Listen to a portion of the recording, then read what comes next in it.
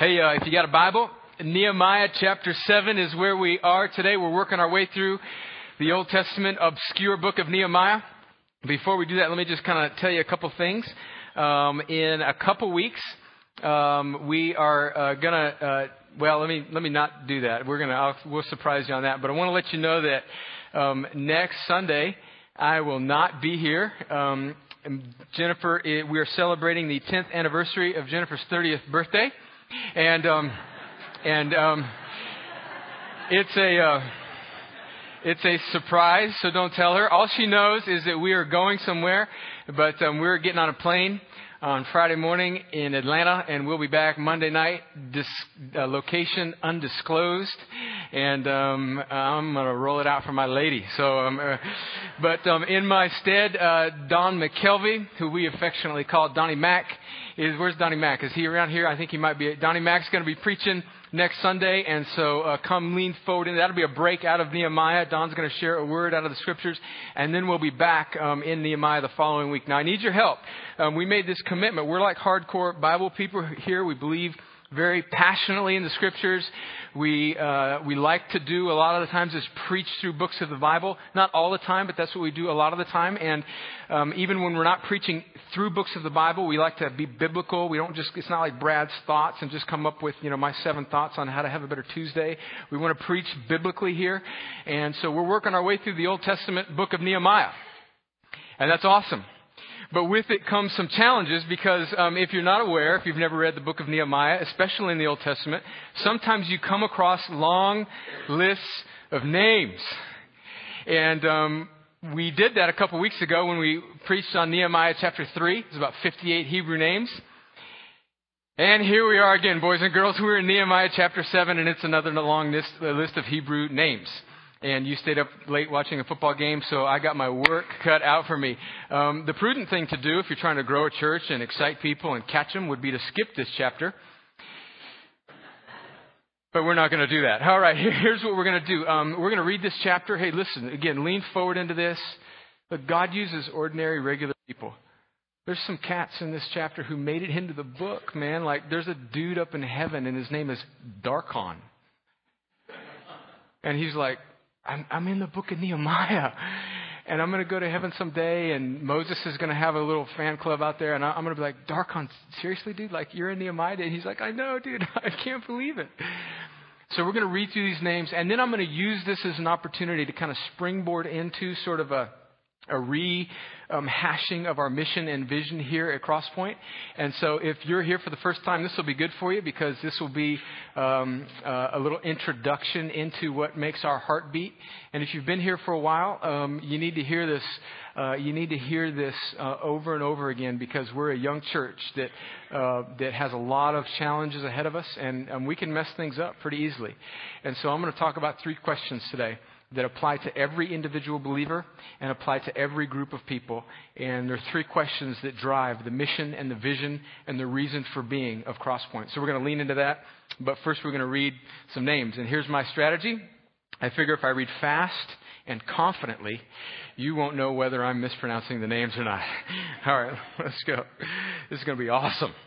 All right, Nehemiah chapter 7. Now to catch you up, remember, and if you want to catch up in Nehemiah or you missed any messages, we have all of them on the website. We got CDs out in the foyer of the last few. You can go on our website. We have an iTunes podcast with notes and everything on the website to catch up. But where we are basically in Nehemiah is the Old Testament story, really the storyline of the Scriptures. And through the Old Testament is that God has been calling out and forming a people, whether it be the Old Testament Jews or whether it be New Testament Christians. God has always desired to reconcile the world to himself through a people by the work of his Son on the cross. And so in the Old Testament, we see how God creates everything, and that creation willfully rebels against God. And with that rebellion, that sin that all of us are part of, not just Adam and Eve, but all of us are part of. We've all rebelled against God. And that has brought with it a certain amount of consequences. It doesn't mean that we're just sort of we're neutralized or we need a little help. It means that we are spiritually dead. The consequences of sin against the creator of the universe is spiritual death. So we're all spiritual dead. We need to be brought back to life.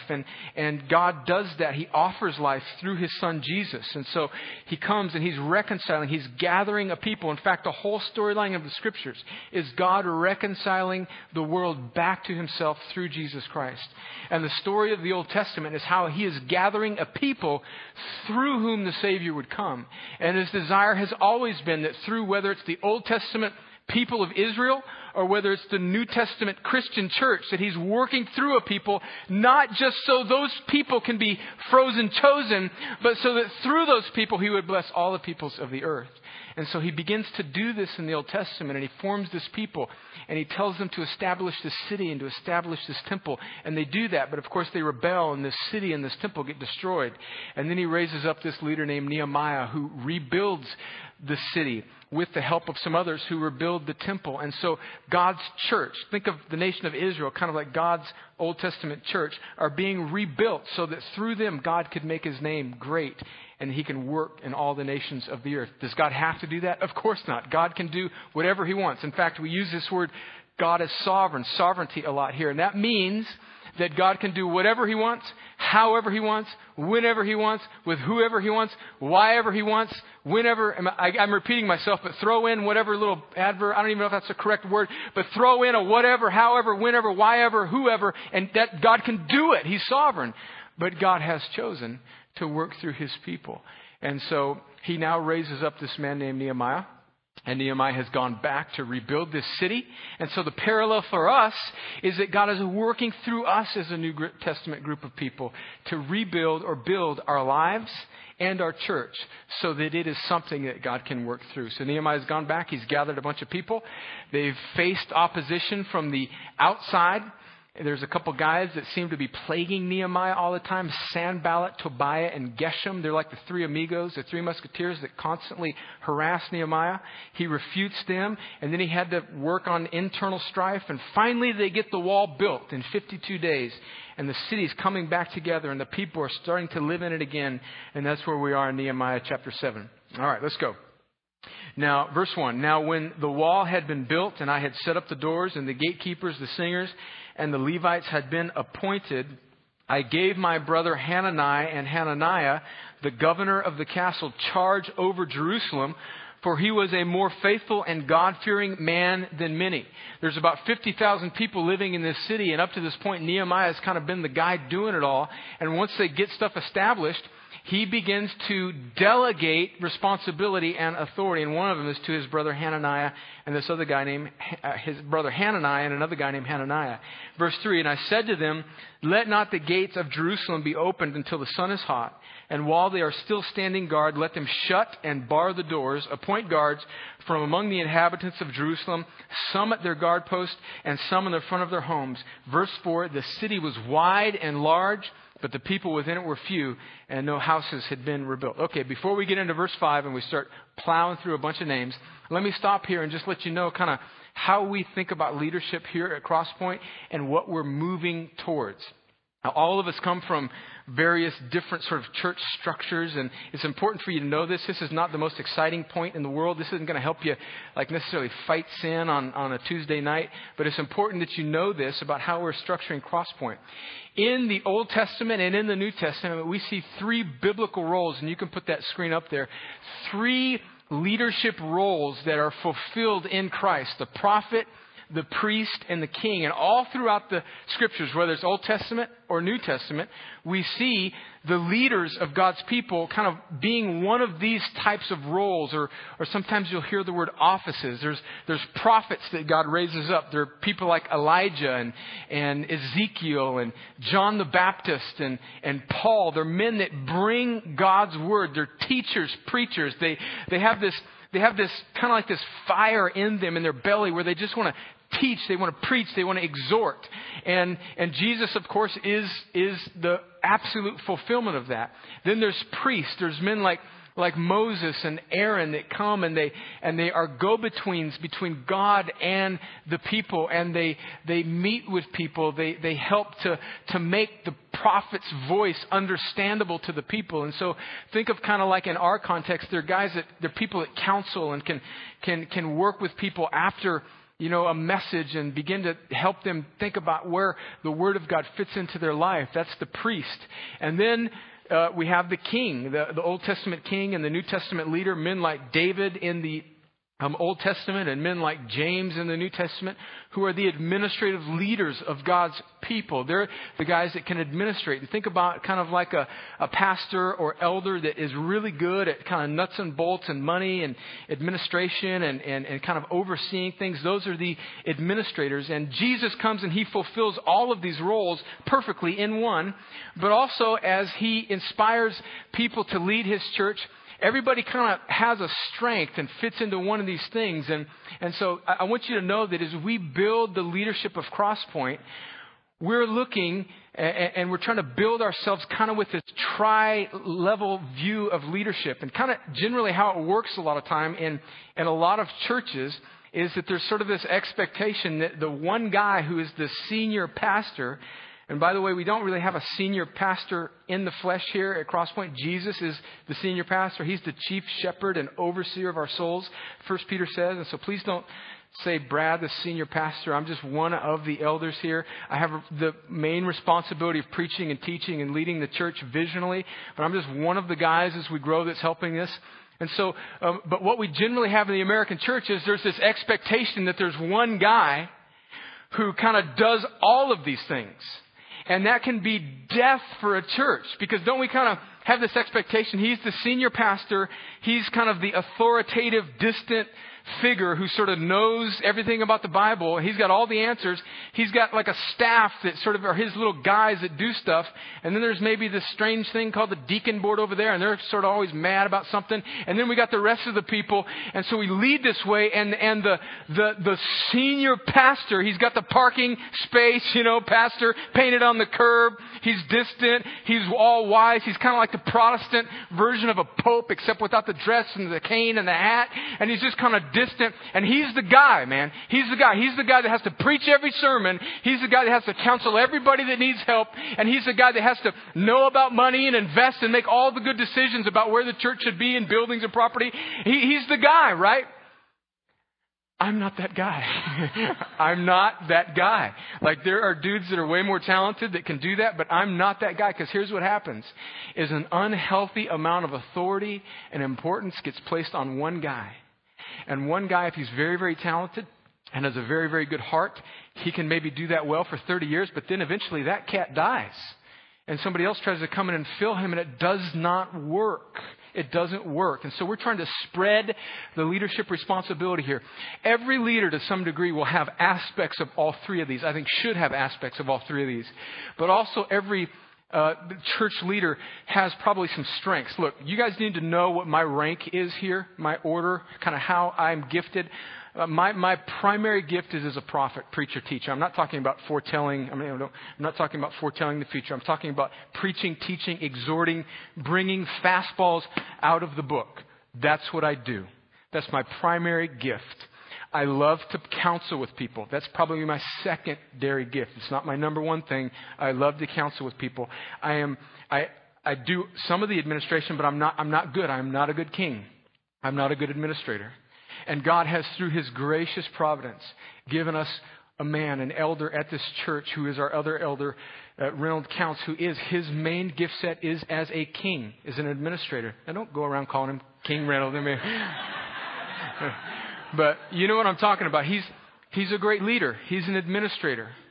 And so we're trying to move away from the kind of the assumption that one man kind of has all the answers. Look, I am the primary preacher, teacher here. That will be my role throughout the history of my time at Crosspoint, which I hope is forever. I hope I die in the middle of my last sermon in my 80s as I spontaneously combust somewhere, wherever we are at that time. That's what I want to do. But, and so we come, and God gives us men who are good kings that can administrate things. And although I love to counsel, although I love to meet with people on a one-on-one basis, as the church grows, it's simply not the most strategic thing for me to do to be the only guy that has the juice card or has the good advice. It's not good for me, and it's not good for you. And so as we grow, you need to realize that most of my effort will be spent in the preaching and teaching. We need We need folks that would come on our staff that are great at kind of pastoral counsel. And I'm not saying that if I meet with you that it's a bother to me. I love it. But I know that as we grow, the most strategic thing for me to do is to spend most of my time in the preaching, teaching role to I'm not the guy you call if you need some administrative thing.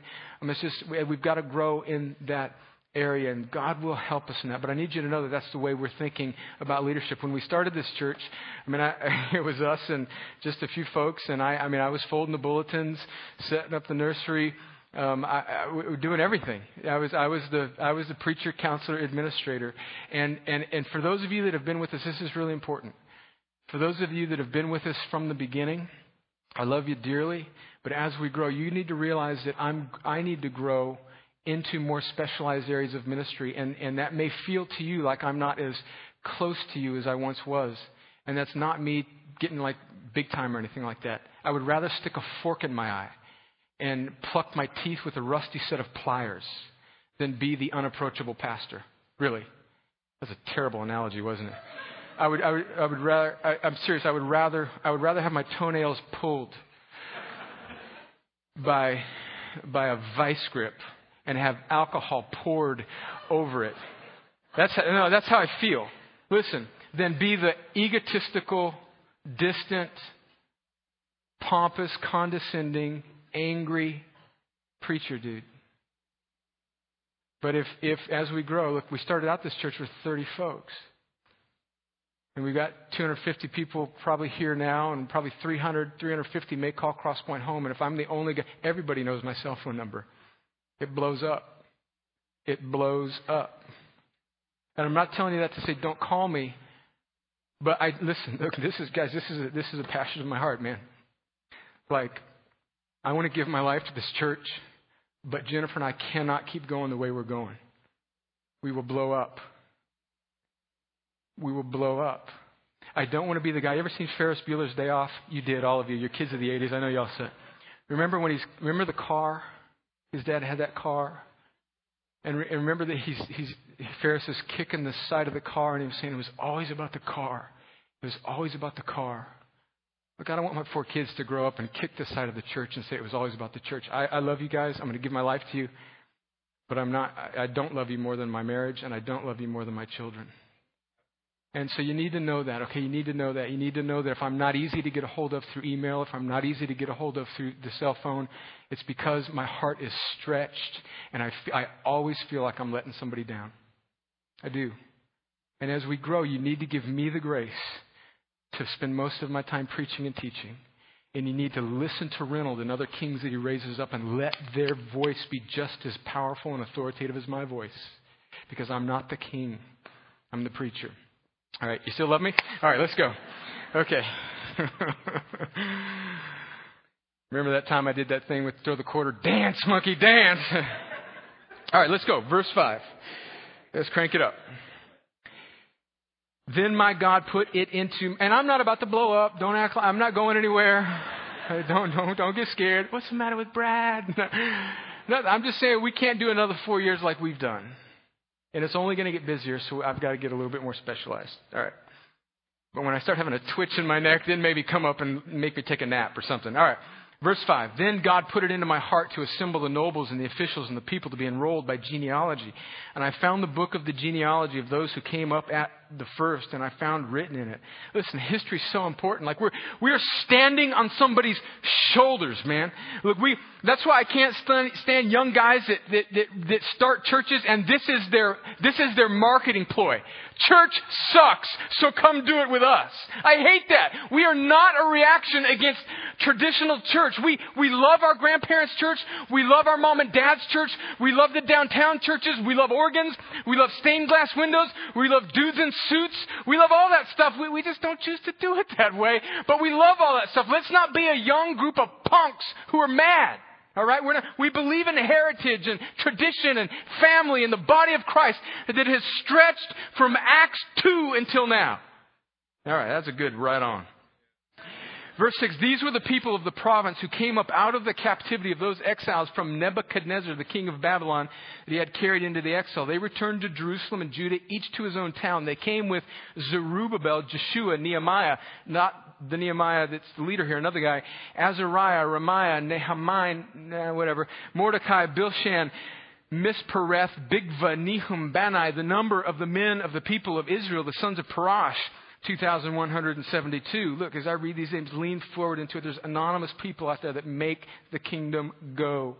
The sons of Shephatiah, 372. The sons of Ra, 652. The sons of Pahath Moab, namely the sons of Jeshua and Joab, 2,818. The sons of Elam, 1,254. The sons of Zatu, 845. The sons of Zakkai, 760. The sons of Benu, 648. The sons of Bebe's kids, 628.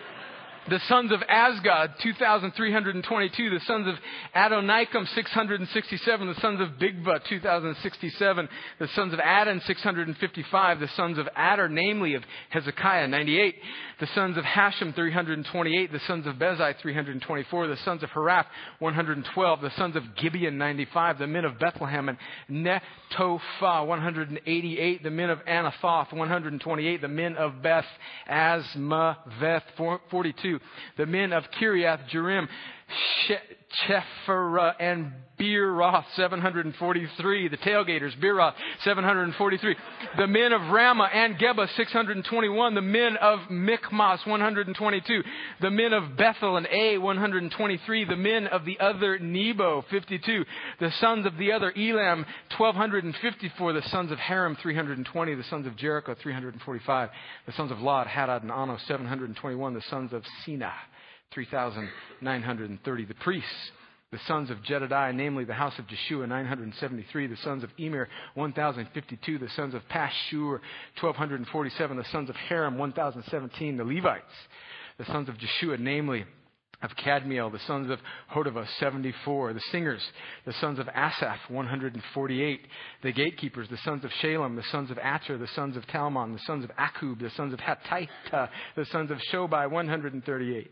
The temple servants, the sons of Ziha, the sons of Hasupha, the sons of Tabaoth, the sons of Kiros, the sons of Sia, the sons of Padon, the sons of Lebanon, the sons of Hagabah, the sons of Shalmai, the sons of Hanan, the sons of Gedel, the sons of Gehar, the sons of Ray, the sons of Rezin, the sons of Nekoda, the sons of Gazam, the sons of Uzzah, the sons of Paseah, the sons of Besai, the sons of Meunim, the sons of Nephusheshim, the sons of Bakbuk, the sons of Hakupha, the sons of Harhur, the sons of Baslith, the sons of Mahida, the sons of Harsha, the sons of Barkos, the sons of Sesera, the sons of Tema, the sons of Neziah, the sons of Hataphai, the sons of Solomon's servants, the sons of Sota, the sons of Sophereth, the sons of Perida, the sons of Jala, the sons of Darkon.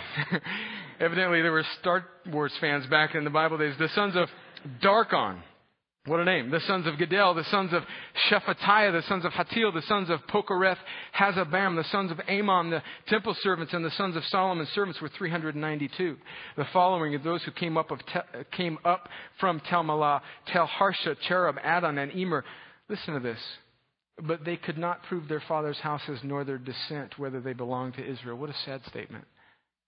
I pray that of all the little boys and girls that wander through the hallways of Crosspoint and as they grow, that they would never have to wonder about their spiritual heritage and not be able to prove through their life that they're Christians. Ugh. 62, the sons of Deliah, the sons of Tobiah, the sons of Necodiah, 642. Also of the priests, the sons of Hobiah, the sons of Hakaz, the sons of Barzillai, who had taken a wife of the daughters of Barzillai, the Gileadite, and was called by their name. These sought their registration among those enrolled in the genealogies, but it was not found there, so they were excluded from the priesthood as unclean. The governor told them that they were not to partake of the most holy food until a priest with Urim and Thummim should arise, and we'll handle the rest later when we talk about money. So there you go. There it is. A whole bunch of names. Nehemiah 7, 1 through 65. All right. Yeah. Thank you. All right. Three questions. Three questions that are, I think, will give rise out of this. What we've got here in Nehemiah is we've got all the people that are now living in a city. They now are a church. They're the group of people. They're God's people. We've got folks here. We've got it set up. We're 4 years into this gig. We've got a church here. We've got a group of people that are kind of identifying themselves by this thing called Crosspoint, a sliver of God's people. And so three questions, I believe, are very important for us as a church and for each of us as individuals. And those are three questions that drive everything we do here. This is our mission, our vision, our reason for being springs out of these three questions. The first question is we have to answer as a church, and I think we do a pretty good job with this one, is this question of our theology. Who is Jesus? Like, who is Jesus? Now, that may seem like a pretty basic question for some of us, but we need to answer that question correctly and biblically. We live in a very religious but mostly lost culture where Jesus, look, for most of the people in our area that have kind of grown up sort of culturally attached to a church, Jesus is, he's like, you know that Doobie Brothers song in the 70s, Jesus is just all right with me? That's kind of the sentiment of our culture. In the South, in the Bible Belt, oftentimes we have just enough of Jesus to be inoculated to Him. And Jesus is not the Savior, King, Creator, Sovereign One. He is the cultural helper that comes along to give you a better life. And of course, He does help and He gives you a better life, but that's not how we view Jesus according to the Scriptures. We believe that Jesus is the Creator, the Savior, and the King. And as a result, He deserves to be worshiped and He deserves to be given, our lives deserve to be given to Him because to Him be all glory. Let me read you a scripture. It's in Colossians chapter 1, verses 15, and the next couple verses. This is talking about Jesus. It says that He is the image of the invisible God, the firstborn over all creation. For by Him, meaning Jesus, all things were created, in heaven and on earth, visible and invisible, whether thrones or dominions or rulers or authorities, all things. Listen to the sweeping nature of these verses. All things were created through Him and for Him. And He is before all things. And in Him all things hold together. Like Jesus is holding the fabric of like your cells together. Can you think about that for a second? If Jesus released that, we would poof, it'd be over. I mean, Jesus is holding the universe together. And we're like, oh, whatever. I mean, go Gators. Come on. We need to acknowledge the fact that He's the sovereign Creator. Verse 18, and He is the head of the body, the church. He's the beginning, the firstborn from the dead, that in everything He might be preeminent.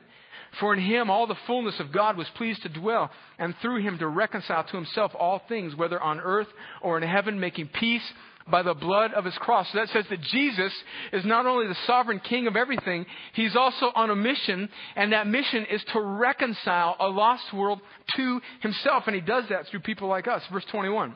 And you, who once were alienated and hostile in mind, doing evil deeds. Don't read into that some pagan in the first century. Read into that all of us, we're hostile. We do evil deeds. I don't care if you're a good little church kid.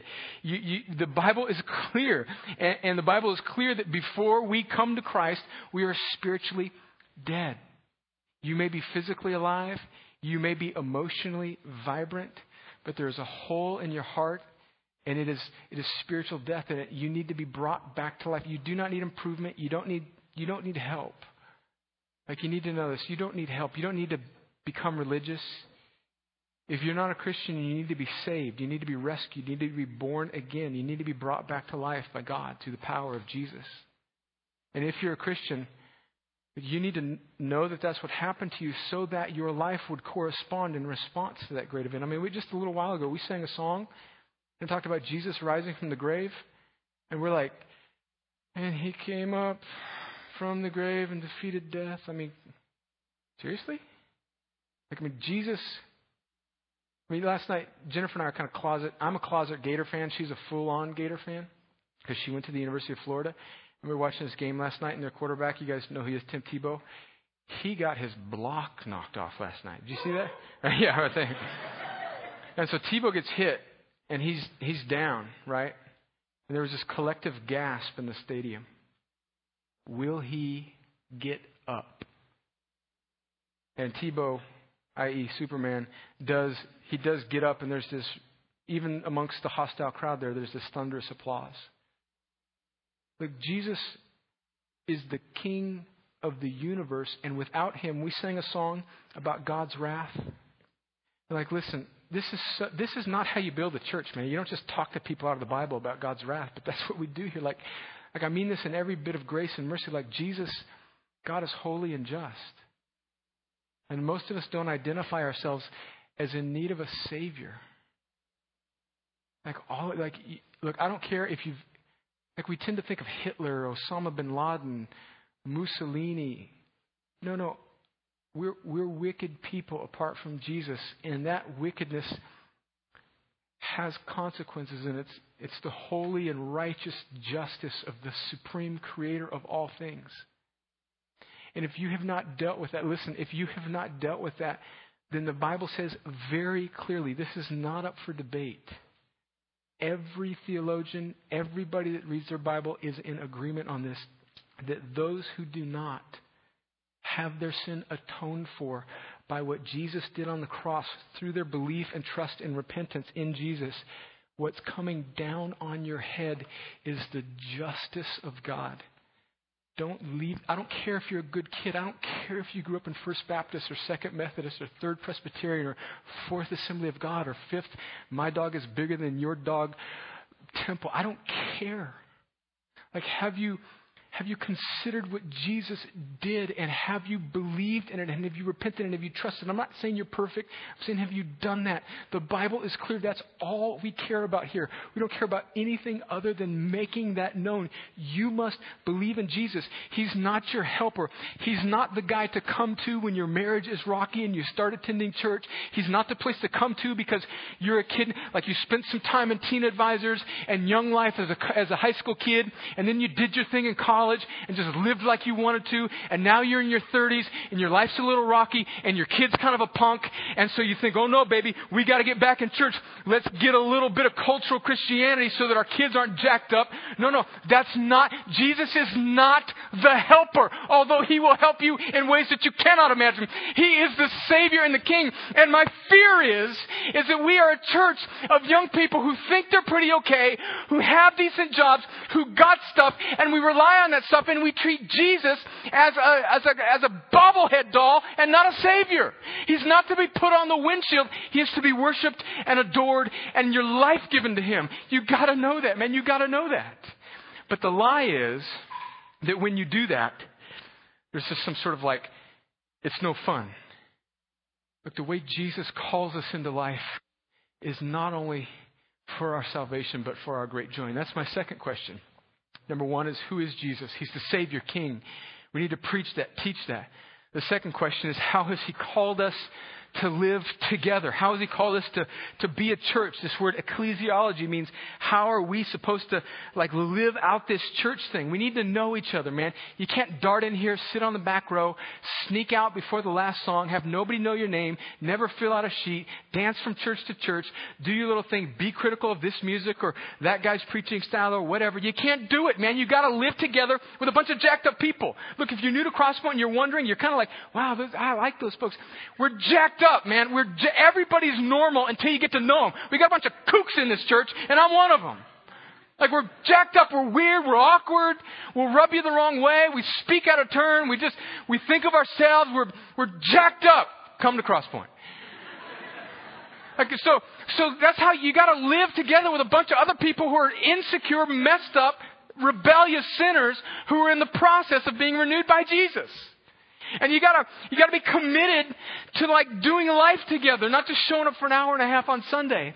And then individually, you gotta be committed to making your life reflect God. There's this thing here in our culture where it's if you really give your life to Jesus, it'll all of a sudden be no more fun. Oh man, Jesus is for our joy, but true joy. But we put religion on top of it, and we say, well, basically, we've boiled down Christianity in the Bible Belt in the South as to, don't go to rated R movies, don't drink, and, don't dance. Seriously? No. You guys know my stance on alcohol. The Bible's not against the consumption of alcohol. Just do it wisely. If you're underage, don't drink because you're breaking the law.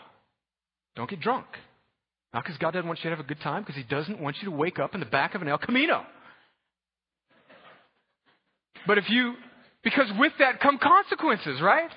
But we slap religion on it and teach kids, no. But if you're a mature Christian and there's not a bunch of other people who are weak around you and you want to have a beer or a glass of wine with your wife, have it. So don't be a knucklehead about it. And if there's somebody around you that's going to have a problem with that, then don't have it. You know why? Because being a good witness for Christ is more joyful than having a beer in your freedom. But we have these little silly discussions about whether or not we can consume alcohol, and we lock it down and we suck all the joy out of Christianity.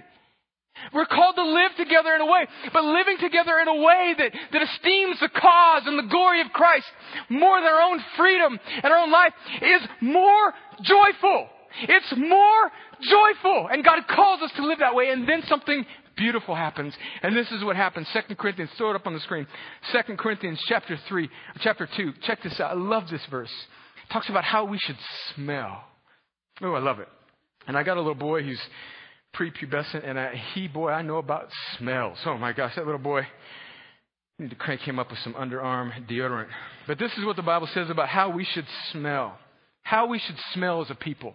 Listen to this. It's so good. It's so good. 2 Corinthians chapter 2, verse 14. But thanks be to God who in Christ always leads us in triumphal procession. And through us, like how we live together, how we treat one another, how we deal with the weird, strange, awkward people among us, how we engage in conflict resolution, how we get over little spites between us, how we handle offense. Like how we do that, how we speak to one another, how we forgive one another, how we do church life together is so important. It's through us, it is the fragrance of the knowledge of Him everywhere. For we are the aroma of Christ to God among those who are being saved and among those who are being perishing. To one a fragrance from death to death, to the other a fragrance from life to life. So what it's saying is that as we live in this really rugged, difficult, hard way together, where we're treating each other well, we're living out our life as a church for Jesus' glory and our joy. It will smell a certain way to the world, and it will be attractive to those people who are becoming Christians, and it will be offensive to people who hate Christianity. And then he says, who can do this? It's a rhetorical question, meaning nobody. Who is sufficient for these things? Who? We can't, but through God's grace we can. For we are not like so many peddlers of God's word, but as men of sincerity, as commissioned by God in the sight of God, we speak in Christ. The first question is, who is Jesus in your life and in this church? He's not just a trick pony that we roll out every now and again so that we can get a good crowd and can feed my ego. He's the King and the Savior, and He will cause some people His truth, His message will bring offense to some people. He's not a helper. He's a rescuer from death. 2, how are we supposed to live together? In a gracious, patient, Jesus-loving sort of way so that it becomes a smell and aroma. And 3rd, and how can we best fulfill His great commission, His command? He tells us something right before He ascends. Right before He ascends into heaven, Jesus dies. He lives a perfect life. He's crucified. He's buried in the ground for 3 days. He rises again from the dead. For about a month, He appears to over 500 people. And I love this. If you're ever struggling with spiritual doubt, don't beat yourself up, because Jesus is, in Matthew 28, verse 17, one verse above verse 18, Jesus is like getting ready to ascend. He's reappeared for a month to 500 people. He's telling people, hey, put your hand right here in my nail hole. And Jesus has come back from the dead. He's like levitating up. And in verse 17 it says, and some people still doubted Him. I love that verse. It's like one of my favorite verses in the Bible. Like, people still doubted Jesus. He's come back from the dead. He's levitating up, and He's about to give out the Great Commission. People are like, I don't know, man. I had this cousin Jimmy once, and he could do this, levitation trick. I don't know. So like if you have a tough time with the Christian message and you're doubting, hang in there, okay? Hang in there. People that see Jesus going up into heaven are like, But this is what He says as He's ascending into heaven. Put it up there on the screen. And Jesus came and said to them, all authority in heaven and on earth has been given to me. Go therefore and make disciples of all nations, baptizing them in the name of the Father and of the Son and of the Holy Spirit. And lo, I will be with you always. So the third question we have to ask is not how can we be a good little Baptist church or a good little Pentecostal church or a good little Presbyterian church or a good little whatever. We don't care about that stuff, right? Like if you're looking for a place where we did it, we sing your songs, or we preach the way, this is not it. Our heartbeat is making Jesus known, living together in a way that the Bible calls us to, and then thinking about how we can do church that makes it most effective, that we can actually invite people into this thing so that they would meet Jesus too. That's our heartbeat. That's our heartbeat. That's all we care about. And so every decision we make has to be run through that grid. And you as an individual, if you are a Christian, your life should be about these three questions as well. Who is Jesus? How's he calling you to live? And what does he want your life to be about so that others can see him and come to know him? And that you individually, joined with a group of people, can fulfill this great commission that Jesus gives us. These group of people in Nehemiah are gathered together. It ends up being about 42,000 of them, another 8,000 servants, 50,000 people. The title of our sermon series, and I end with this, we've creatively entitled our series title for this book of Nehemiah. We're calling it Nehemiah, A People on Mission. We're here for a reason, guys. Pretty soon, someday, we're going to say, hey, we got to buy a building, and we need you to give money. Someday we're going to say, hey, we need to do this. Why? So that we can be happy and comfortable, or so that Jesus can be made great and famous in a culturally religious but very lost area. If you're just looking for a church where you can throw your quarter and have the monkey dance, this isn't it. If you got thin skin and you don't handle offense well and you run at every conflict, or you just kind of want to hang on the edges, this probably isn't the place for you.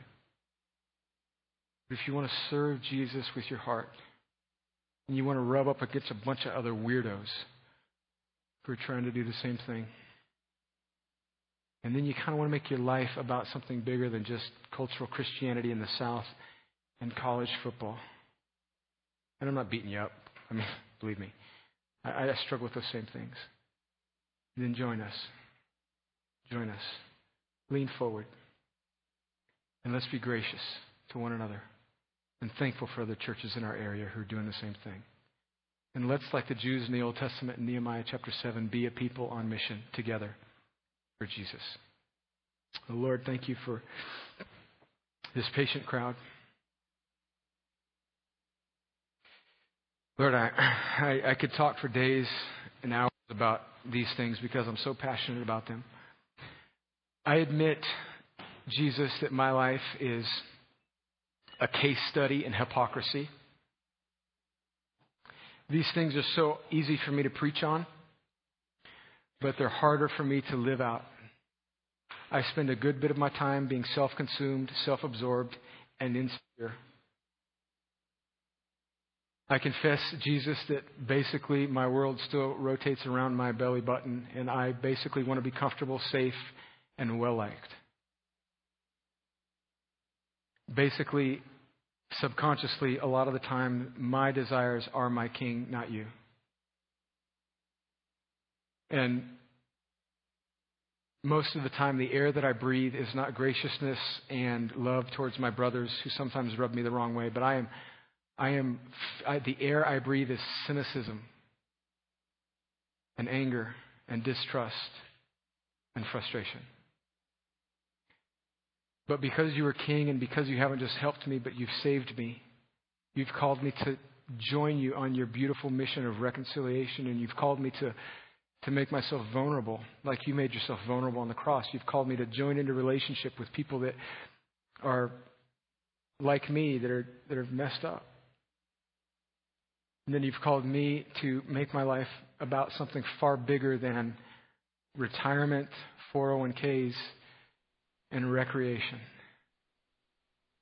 But you've called me, and I think everybody in this room, to make our lives outrageously, extravagantly generous for the sake of your glory and our joy.